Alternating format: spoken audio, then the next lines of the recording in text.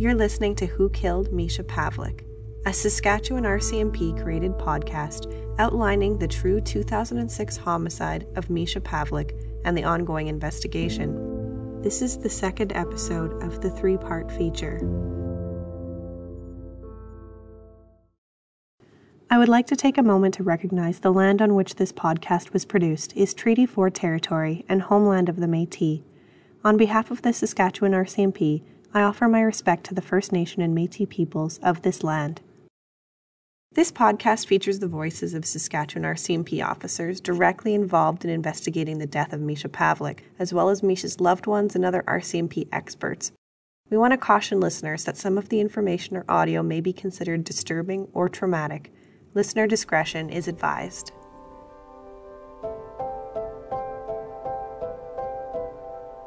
My name is Mandy, and I work for the Saskatchewan RCMP. According to Statistics Canada, there were 20 homicides that occurred in Saskatchewan RCMP jurisdiction in 2006, which were investigated by the RCMP Major Crimes Unit. This does not include homicides that occurred where there is a municipal police service of jurisdiction in the province. For example, in the cities of Regina, Saskatoon, Prince Albert, Moose Jaw, Weyburn, or Estevan. Misha Pavlik was the victim of homicide on May 21st, 2006. So let's start out. Tell me about Misha. I think it's a privilege to talk about him and to share the memories I have. Lorne Pavlik spoke at length, telling stories about his son. He shared openly about Misha and life prior to 2006. Yeah, well, from the time he was little, like a toddler, he was independent. Loved to. He was highly active, little boy. When he was about 5 or 6, I think he started getting into athletics and was really good at athletics. And I took him to a lot of hockey games. We've had all kinds of memories, I guess. He wasn't an all-star, but he played on excellent teams and they won all kinds of trophies. And so I got to be a hockey father for quite a few years. I also had the opportunity to speak with Misha's mom, Susan, and his sister, Kathleen. All of our conversations are virtual, not only because of the current pandemic climate, but also because they each live in different cities in North America. There's beautiful baby pictures of him, and young, when he was younger, and he liked sports. He had a lot of friends, and he was busy, physically busy. Yeah. Yeah, I'm Kathleen Marshall. I'm Misha's sister. He was sort of the quintessential annoying little brother. We fought a lot, like normal siblings do. And he was also adorable. He had big brown eyes and the longest eyelashes ever. And he was just like a beautiful baby and a beautiful boy. And he was my only sibling. My parents adopted him when I was like turning 6 years old. And I remember the day I met him. I came home, I think, from school, and my parents were like, "You gotta go look up on the bed." And I walked up to their bedroom, and there was this tiny baby, 6-week-old baby, laying in the middle of the bed. And I was like, "Wow!" And I thought, they got him and brought him into the family because I realized, I was learning things about family dynamics and I'm never going to be an auntie, and and so then all of a sudden now I have this little brother, and I was like, oh wow, maybe I will be. Unfortunately, that's not the case. I won't get that opportunity, but he was you know, just everything you think a sibling would be. Like, he was my annoying little brother, but I loved him. Yes, he liked team sports. He liked all of that. Susan lights up when she shares her memories about Misha. She's sitting on a couch, speaking with me through a tablet. I'm glad I can see her, not only to put a face to her name, but because her smile says so much about her love for and relationship with her son. We would make he liked pies or things like that. He liked to cook, not on a continual basis or anything, but at special times we would bake together. Yeah, and he had he was pretty cute. He was pretty good looking, I think. Pretty nice guy. We exposed him to, his Phantom of the Opera. I don't know why I bought him a seat, because he sat in my lap. We did a lot of traveling, I guess. For some reason, there's this one memory that sticks out in my mind. And he had just turned 5, and I grew up, when I was a kid, we had a cabin at Campbell Lake. And I remember taking him there for the first time. And I took him to a creek where I used to cast. And I used to tell him this is where I caught my first fish. And he, on his first cast at 5 years old, caught a pickerel. And which was really exciting. His eyes were like saucers. And I helped him bring it in, but he was determined to lift the fish out of the water. And so I have fond memories of those kinds of things. And I taught him how to drive. When he had his learner's license, I said, "Do you want to drive?" And it's a 5-hour trip to my hometown, right? So we were taking the back roads and up to Swift Current, and he was driving, and maybe, I don't know, after Lacadena, it wasn't too far, like 20, 30 miles, he was like, "That's it?" Like, yeah, like that. Then you just keep driving. That's what you do. So he let me take the wheel. You got another 4 hours to go. It's like, yeah, okay. Can you describe him? So obviously you've touched on sports, and I've seen some photos of him, and he's wearing a jersey. He's got a big smile. For people that have never had the opportunity to meet him, how would you describe him? Actually, the best descriptions I got about Misha's personality were from his friends and his friends' parents. I always thought it would be great to have a son who's a stand-up guy, that somebody that was able to accept love and give love, right? He had a lot of friends. He had a lot of friends. I had the privilege of speaking with Misha's sister, Kathleen, on a Saturday afternoon in April. Her responses to my questions are thoughtful and sincere. It's heartbreaking to hear the tragedy she and her family have experienced. He was I think he had a lot of friends, and I think I didn't realize how many friends he had until after he died, and I met so many of them. I'm just going to just change something. I need to say something. Angel, the idea that most parents look at their kids and they think, well, they're angels, they can do no wrong. That's not real. I think that each kid has a temperament. And Misha wasn't an angel. He got into trouble. He got into different things. And but he was not a good liar. Because he'd either come back and admit, I've been doing this, and this is what's happened. Or I'd notice in his persona how he acted, that he was hurt. And so you have to talk that out. And we had some issues in terms of that. And so he left the house for several months. One of his best friends phoned me and said, Misha's crying in the bedroom. He doesn't know I'm on the phone to you. Can he come home? So it wasn't long after that Misha came to me after he came back home. And he said, Dad, I've been accepted to SciAst. I want to go back to school, get educated, and have a trade.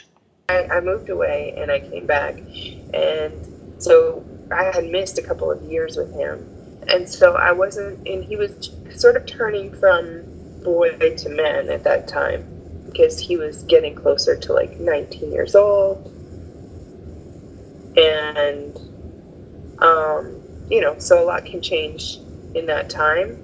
So I didn't really know his friends or his interests. I knew he was thinking about going back to like a trade school to learn a trade, and he was trying to get his life sort of back on track because he was young, and he probably wasn't sure before that what he wanted to do, and so he was starting to come up with a plan for his life. And things were good. I mean, things were good at home, right up to his death. I had the opportunity to tell him I loved him, and he said the same back to me. A lot of parents don't get that opportunity, and I'm privileged to have had that happen. Misha was born on September 20th, 1986. Today, in May of 2021, he would be 34 years old. He was 19 years old when he died as a result of stab wounds sustained in an altercation the night of May 21st, 2006. Sergeant Brian Jones was the RCMP Media Liaison Officer at the time. In a media briefing held in Regina, Saskatchewan on May 13th, 2009, RCMP provided a timeline leading up to the violent confrontation that resulted in Misha's death and the aggravated assault of an 18-year-old Regina man. It is during this critical time frame, approximately 11:25 p.m. and 11:30 p.m., that police have focused their attention and are seeking that important piece of information necessary to solve the case. 10-4 control, you can put me 1017. 10-4 Alpha 405, I've got you en route. You're about to hear the voice of Corporal Marcus Crocker of the RCMP Historical Case Unit South. He is the police officer most recently assigned as the lead investigator of the homicide of Misha Pavlik. Misha was on scene, and attendees of the party and Misha's friends actually were performing CPR. EMS took over those life-saving attempts. Misha was pronounced deceased at the scene, but he was transported to the Pasqua Hospital on recommendation of the police just because of the scene itself and how many people were still there. That night itself, the intoxication level would have been one of the major factors. The emotions, the emotional level of a lot of people who were still on scene and friends with Misha, very upset, distraught, just not thinking clearly, trying to process what had just happened.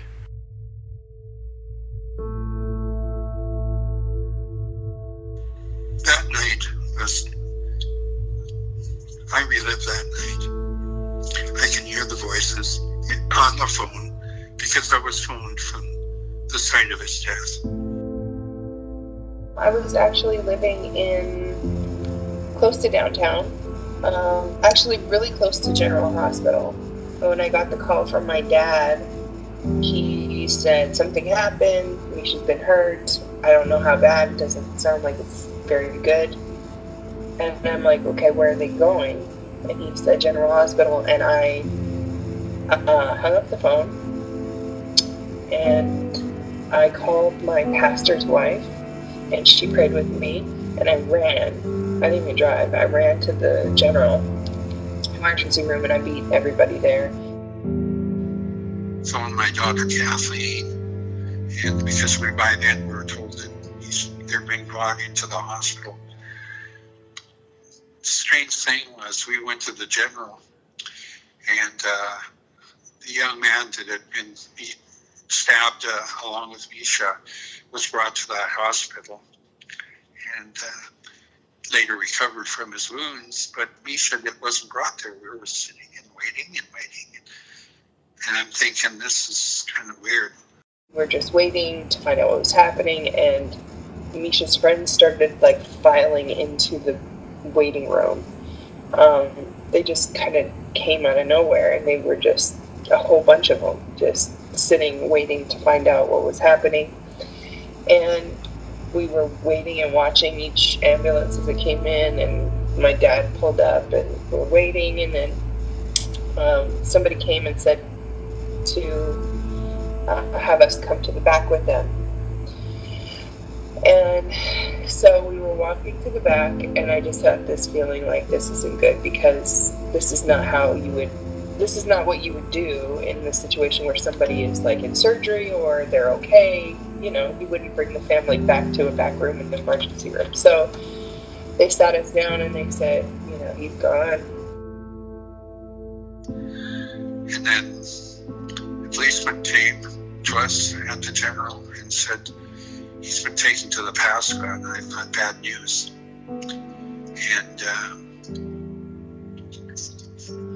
we went into the family room, and that's where we were told that he didn't make it.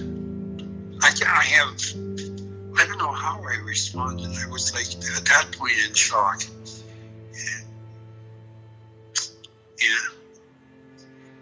And, you hear the words, but it doesn't register, in your mind. You're thinking, am I really hearing what I think I'm hearing? I mean, the memory is kind of blurry. I think I said, my dad thinks he said, but at the end of the day, it doesn't matter. The point is, we realized somebody had to tell my mom. The best option I think we agreed on at the time was to send our Stampede to her house, so she wouldn't be alone. To find out sort of in the middle of the night or early in the morning like that would be devastating. Susan, Misha's mom, lives 2 provinces away in British Columbia. I was sleeping, and the door knocked on the door, and for some reason, he told me, and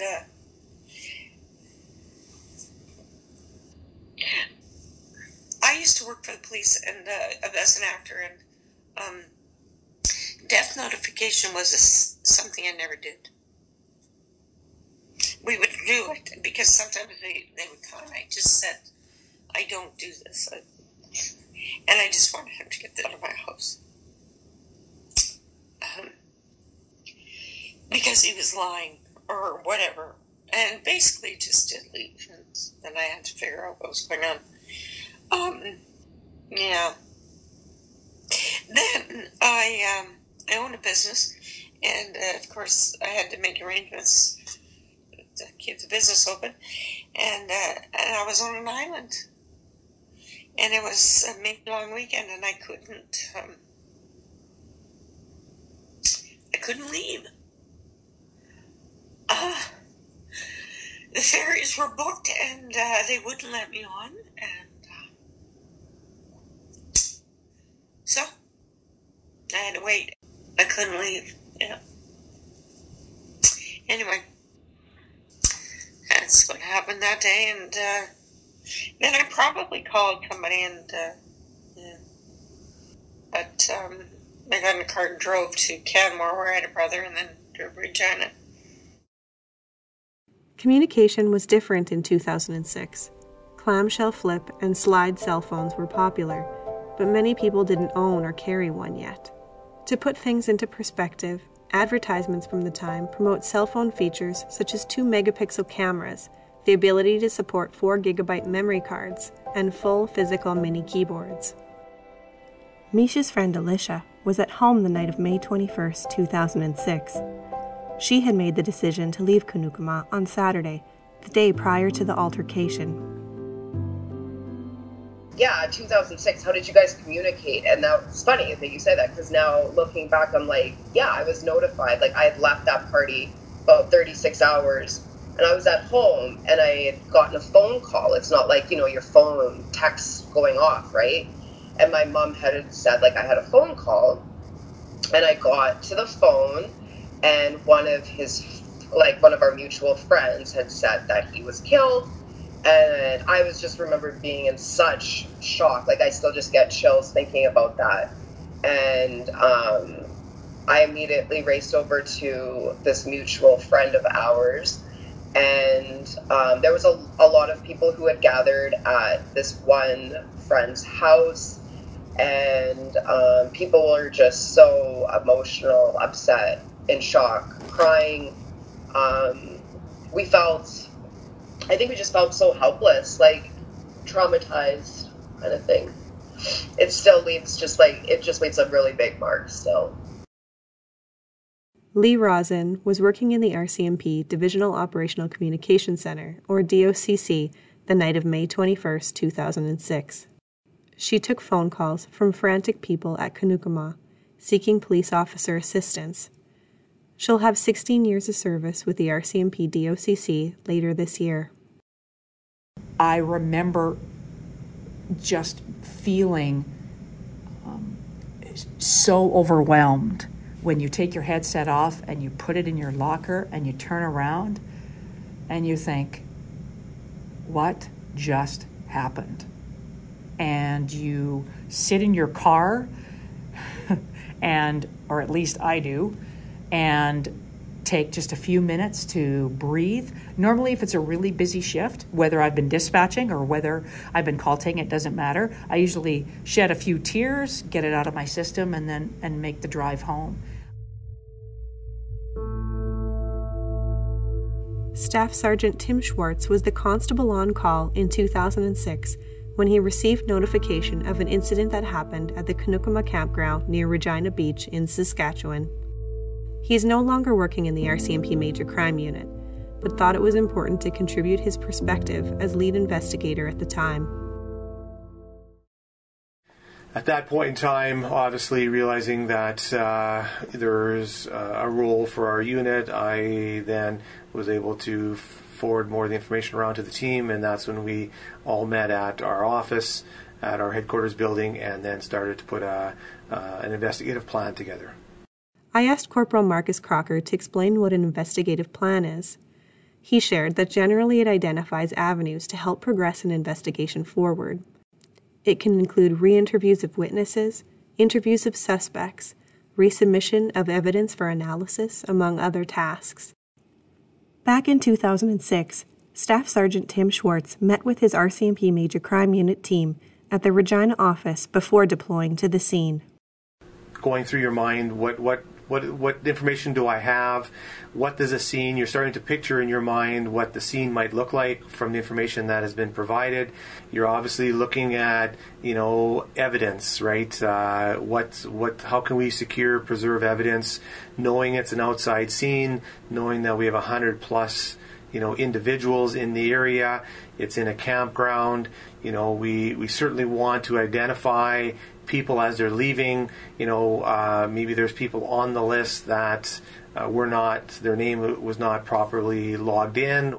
So just from your memory, is there anything you can share with people to describe to them, if they haven't been there or even if they were there, what did you see when you got to the scene?